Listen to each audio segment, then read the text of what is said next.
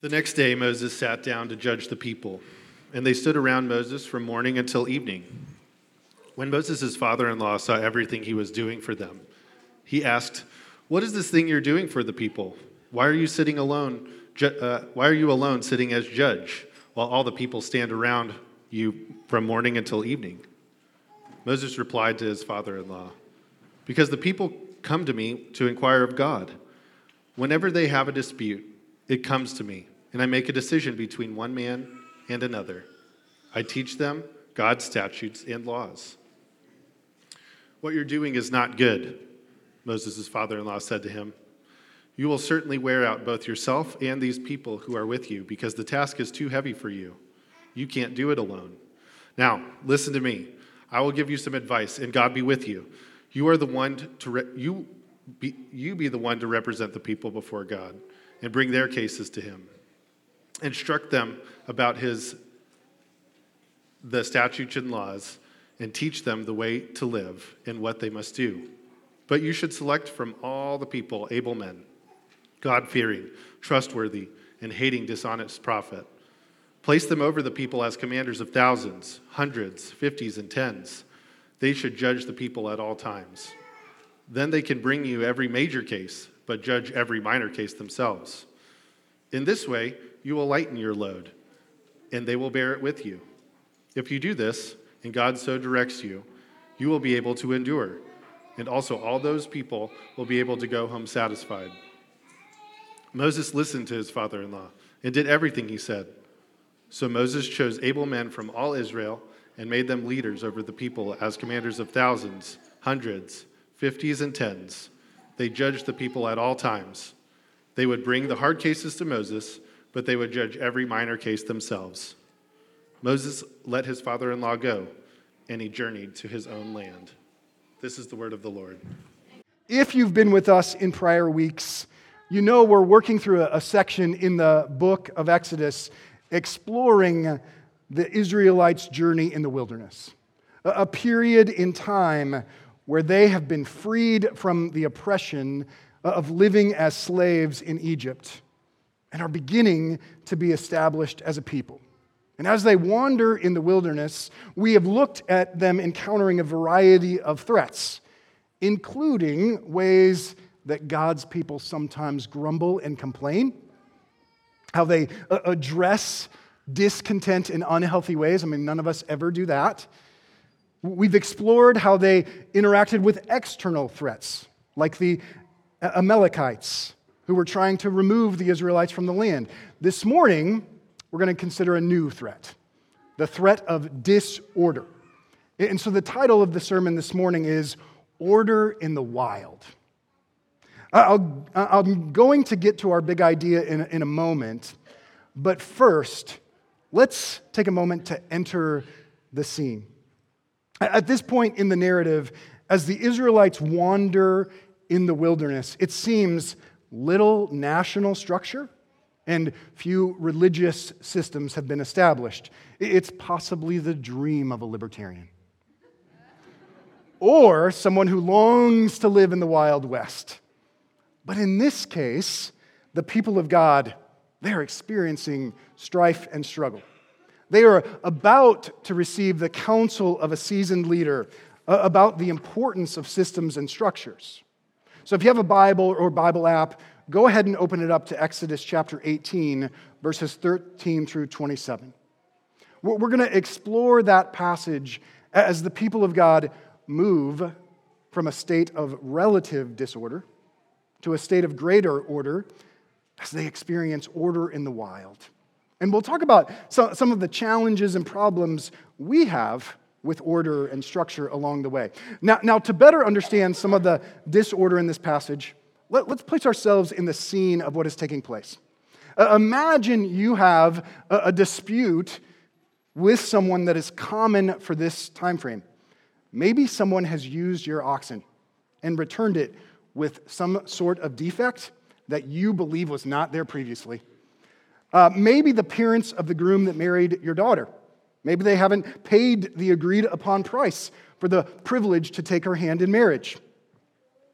Maybe someone seemed to have more than their fair share of manna while you mysteriously had less.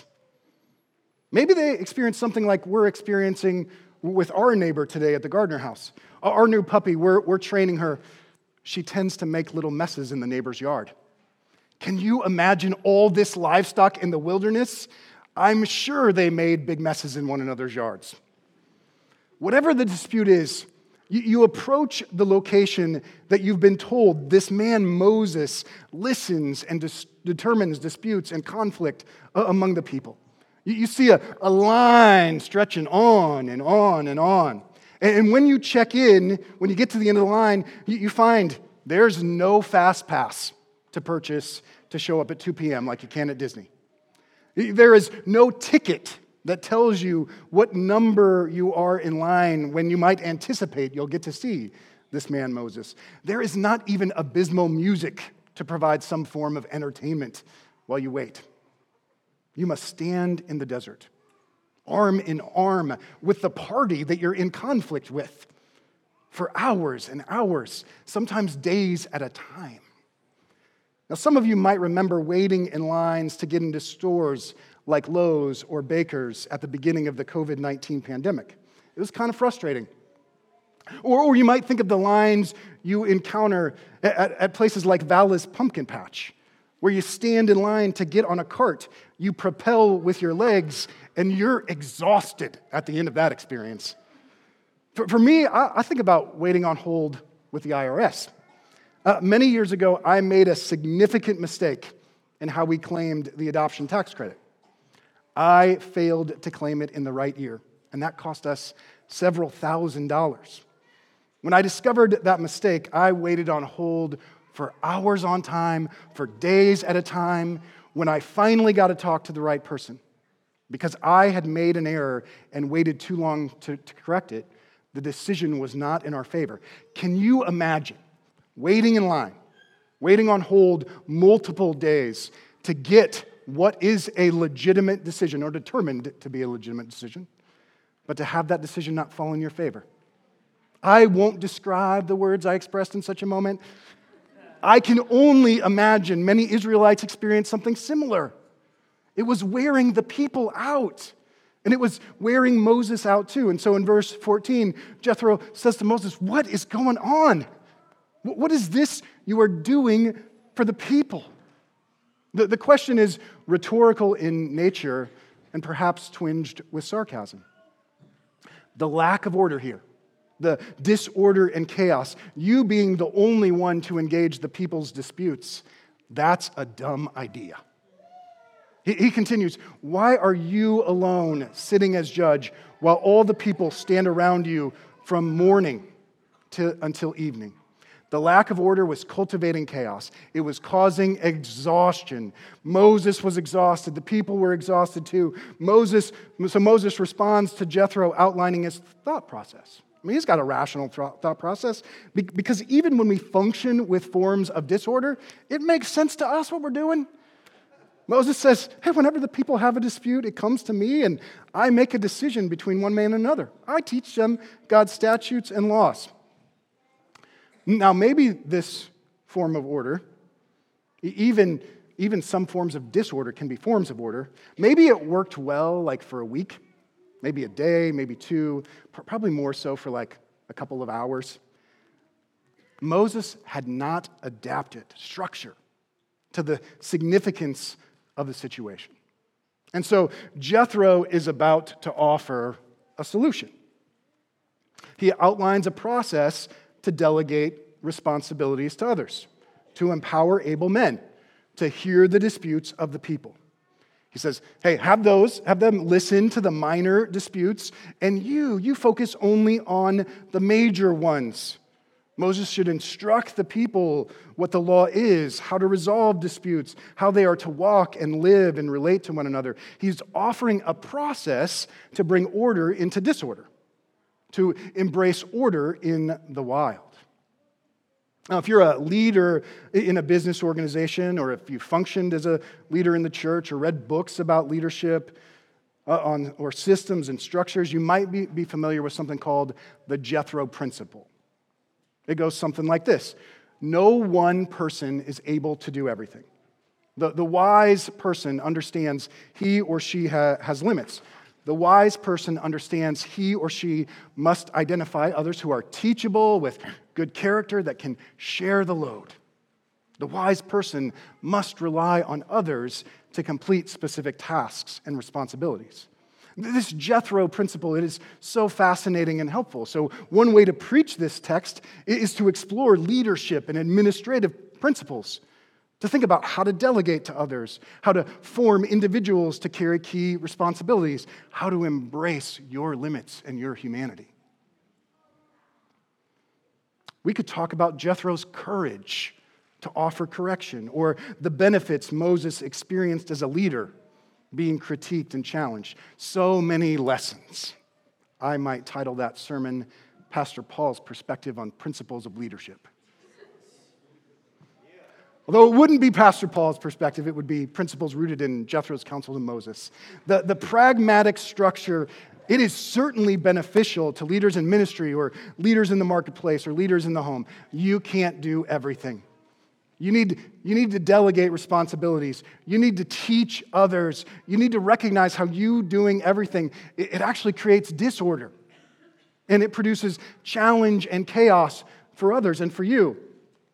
A self-centered perspective, or a kind of a savior complex when it comes to getting things done. That you're the only one who can do those things like Moses is doing here. It only leads to exhaustion and burnout. Some of you present this morning, that may be a key takeaway. You think you need to be the sole person everyone relies on, and you are exhausting yourself, and you are exhausting others. You need to ask for help. How can you say no to everything you're doing to better serve others and to better care for yourself? Pastor Paul's perspective on principles of leadership would point that out. You're welcome. So those with gifts of administration or have served in leadership roles, encountering this chapter, like, you probably get excited. When some of you heard the trajectory of this sermon, bringing order into disorder, you perhaps got way too emotional. You may need to rethink how you relate to order. Others of you, you wonder, hey, what is a management manual doing in the middle of the book of Exodus? The text here, it comes at a unique point in the Exodus narrative. The first section of Exodus is the story of God liberating his people from oppression and slavery in the land of Egypt. The second section is the story of God's people wandering in the wilderness, what we have been considering in recent weeks. The third section, where we're headed, will be the story of how the Israelites begin to function as a new nation, one with order and structure, submitting to the Ten Commandments, building a tabernacle where a sense of order is established in how God's people relate to him and to one another. Exodus 18, the text we're engaging this morning, it serves as a bit of a pivot point.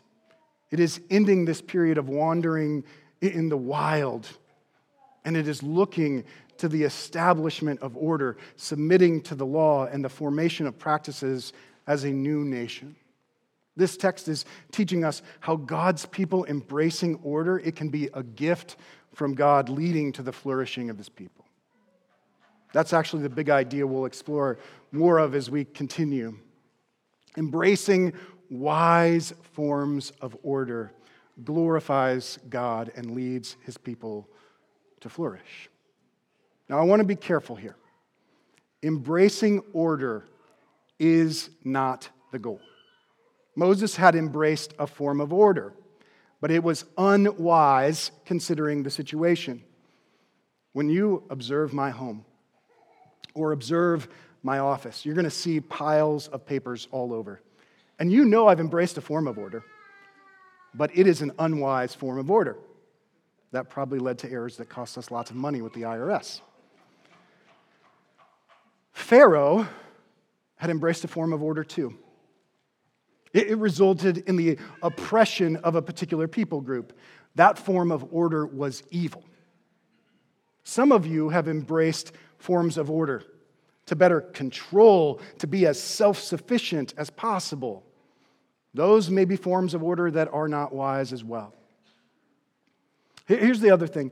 I don't want to over-moralize embracing particular forms of order.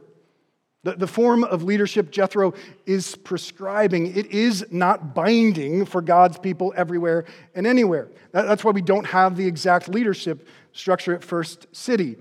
So the order that Moses is offering is not a moral absolute, but the principles are helpful wisdom.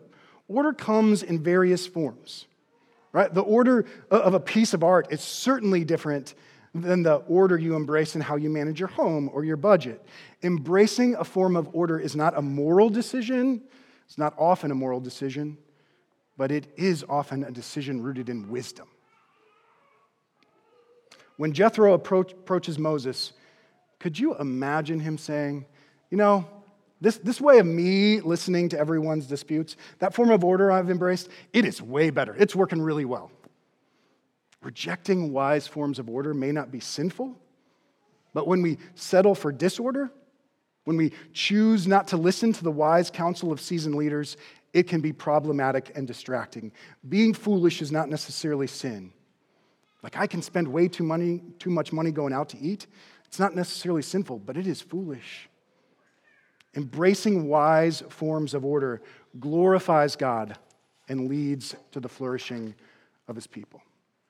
You see, when Jethro encounters this long line of people, when he sees how frustrated and exhausted they are and how frail and frantic Moses is, he says in verse 17, "What you're doing here is not good." The form of order you have embraced, which in reality is a form of disorder, the chaos that is taking place, it is not good. The Hebrew word for good here is tov. Jethro says what you're doing is not tov. That language, not tov, it connects back to the book of Genesis, back to the ordering of creation. Let's actually turn there for a moment to the very first chapter, the second verse. "Now the earth was formless and empty. Darkness covered the surface of the watery depths, and the Spirit of God was hovering over the surface of the waters. Then God said, 'Let there be light,' and there was light. God saw that the light was good and separated the light from darkness." The earth being described as formless and empty. Darkness covering the surface of the watery depths. It's describing disorder. Light brings order into disorder in each successive day of creation. When God created light, when God separated the sky and the sea, when God made land, when God made the plants and animals, when God made man and woman, the language the text uses, God saw that it was good. 7 times in Genesis 1, the text indicates the ordering of creation was good, or tov. God's people were rooted in a creator, a divine being that brings order into disorder. Because of the order God established, Adam and Eve, they experienced calm and peace as they related to God, to one another, and the rest of creation. But when sin entered the world, the order that man and woman experienced with God, with one another, and with the rest of creation, it unraveled. They experienced more chaos and conflict and disorder and dysfunction. And so the brokenness, the disorder that you and I experience, what Steve was talking about earlier during the call to worship, that state as we relate to God, to one another, and the rest of creation, it makes sense. As the Israelites were established as a people set apart, it would make sense that they would grow at reflecting how God brings order into disorder. How the structures and systems God establishes returns order to how God's people relate to God, relate to one another, and the rest of creation.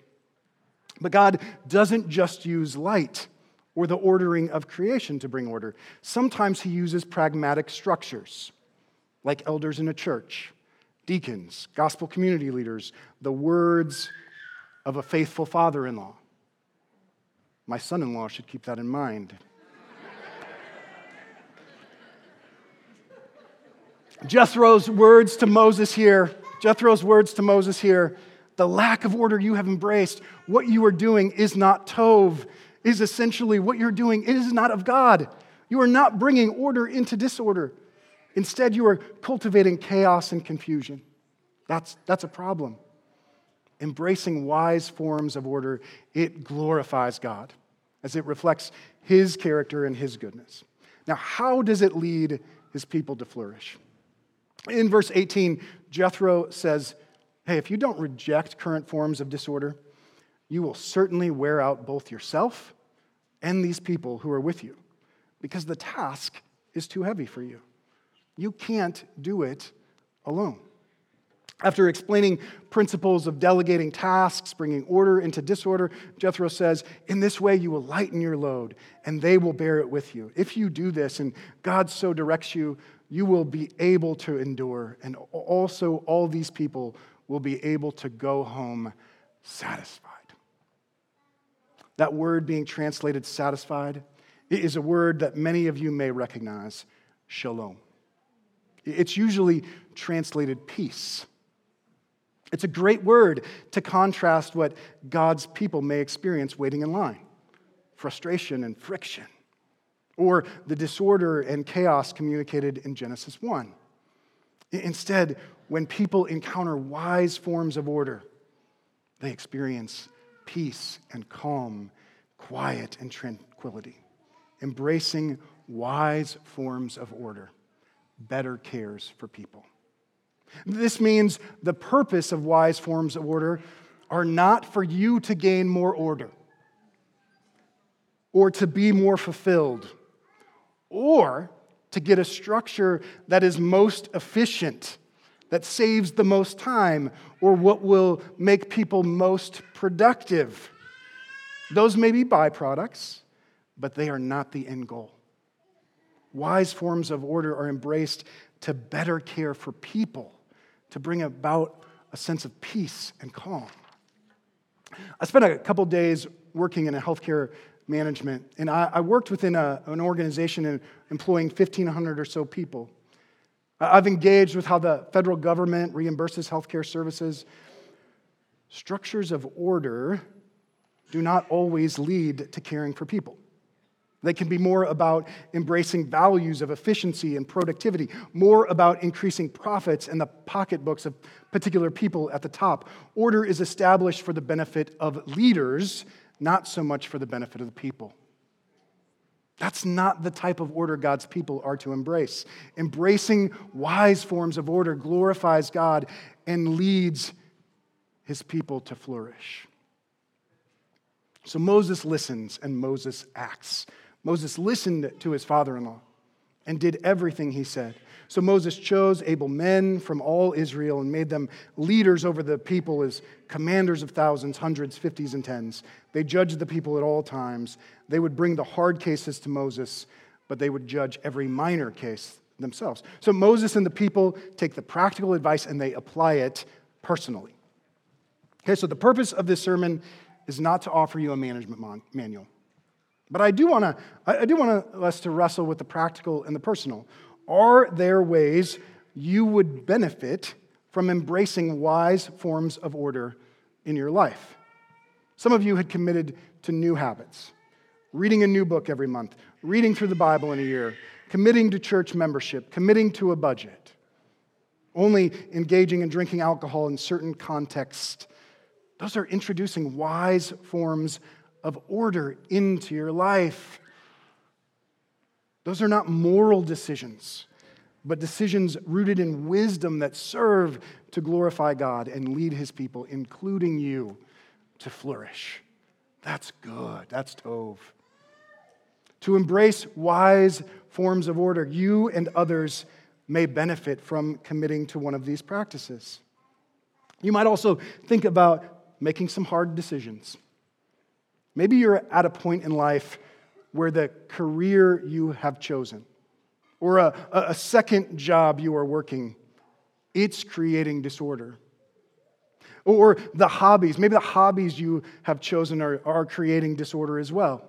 Maybe for the sake of caring for yourself and caring for others, you need to consider surrendering such things.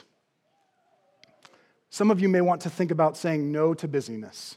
All the youth sports or school activities your kids are involved in. Some of you may want to commit to practices of health and wellness, working out, journaling, reading regularly. Further, as we think about wise forms of order that glorify God and bless others, we need to think beyond self to our neighborhood or our church or our city. How could you raise your hand to be someone to bring more order to these contexts? How might you consider applying this text personally and practically?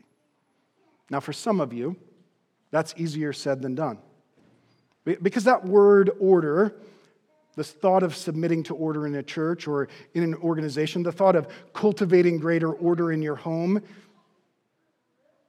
it's something that you're ready to embrace. For others of you, those thoughts produce forms of fear and frustration. There's an anxiety that surfaces. So as I conclude, I want to briefly speak to three groups of people. First group, participating in structures of order means submitting to leadership structures in an organization or in the church or in the home. Order sometimes harms people. Far too many have been hurt by people in positions of power and leadership. Rather than to shepherd God's people, some men have used a passage like this to justify abusive structures of leadership. Women can abuse leadership positions too. Telling others to submit to order, it can be manipulated by a leader to prop up self, to protect a position of power, to take advantage of people rather than to care for people. This is a distorted form of order straight from the pit of hell. The story of Exodus is the story of a people who were liberated and set free from oppressive and abusive leadership. It is a good story to be mindful of as we work towards healing and wholeness. Here's author and counselor Chuck DeGroat. We've got to take the pain seriously.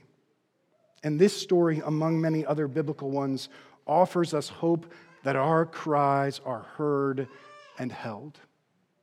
Of course, for the Israelites and for us, there is no quick fix, no speedy path through a dark wilderness. God offers hope for a day in the distant future, stirring longing and an imagination for a more spacious place of peace and flourishing, a place of shalom.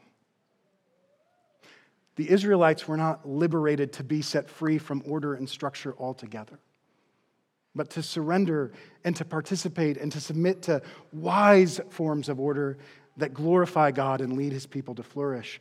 The story of Jesus is the story of a man who liberated you and I from oppressive leaders who used spiritual authority. Those oppressive leaders used spiritual authority to serve self rather than serve others.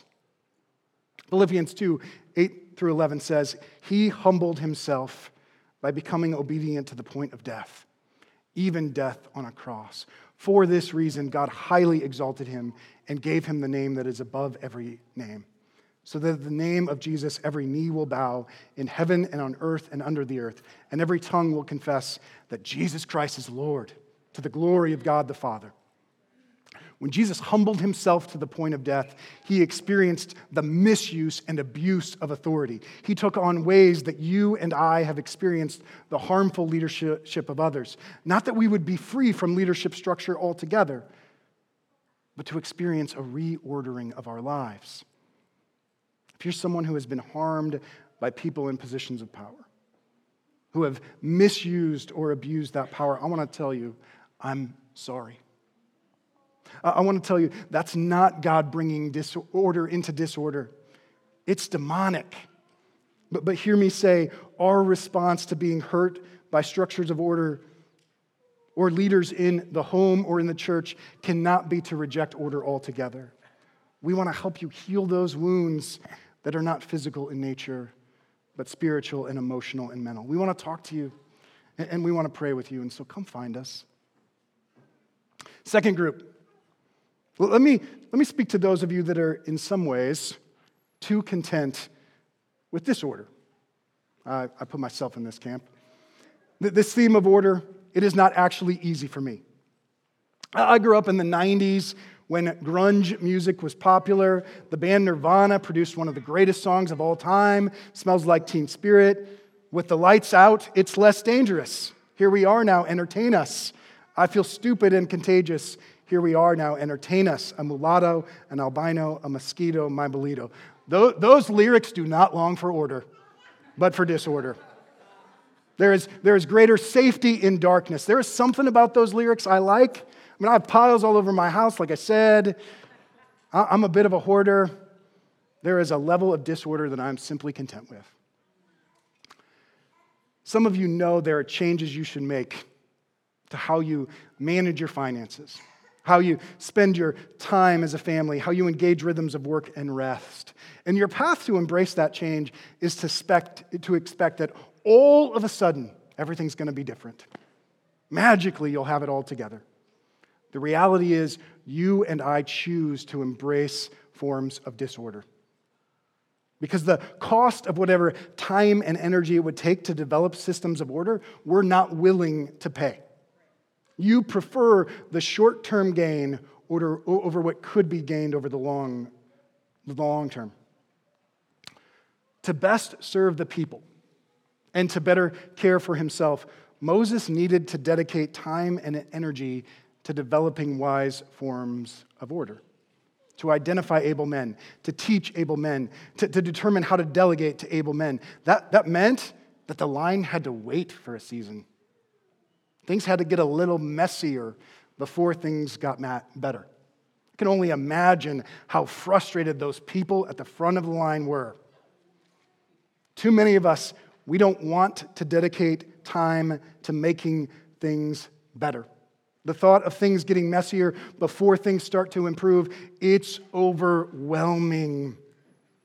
Identifying what needs to be different and actually developing structures to make that happen, that takes resources, that the long-term gain.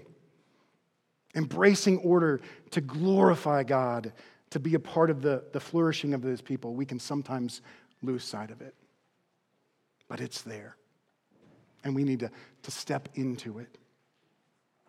Lastly, let me talk to the person who feels their life is ruled by chaos and disorder. Perhaps because of the presence of past sin or present sin, or a level of brokenness you encounter when you wake up each morning to confront the challenges of the day.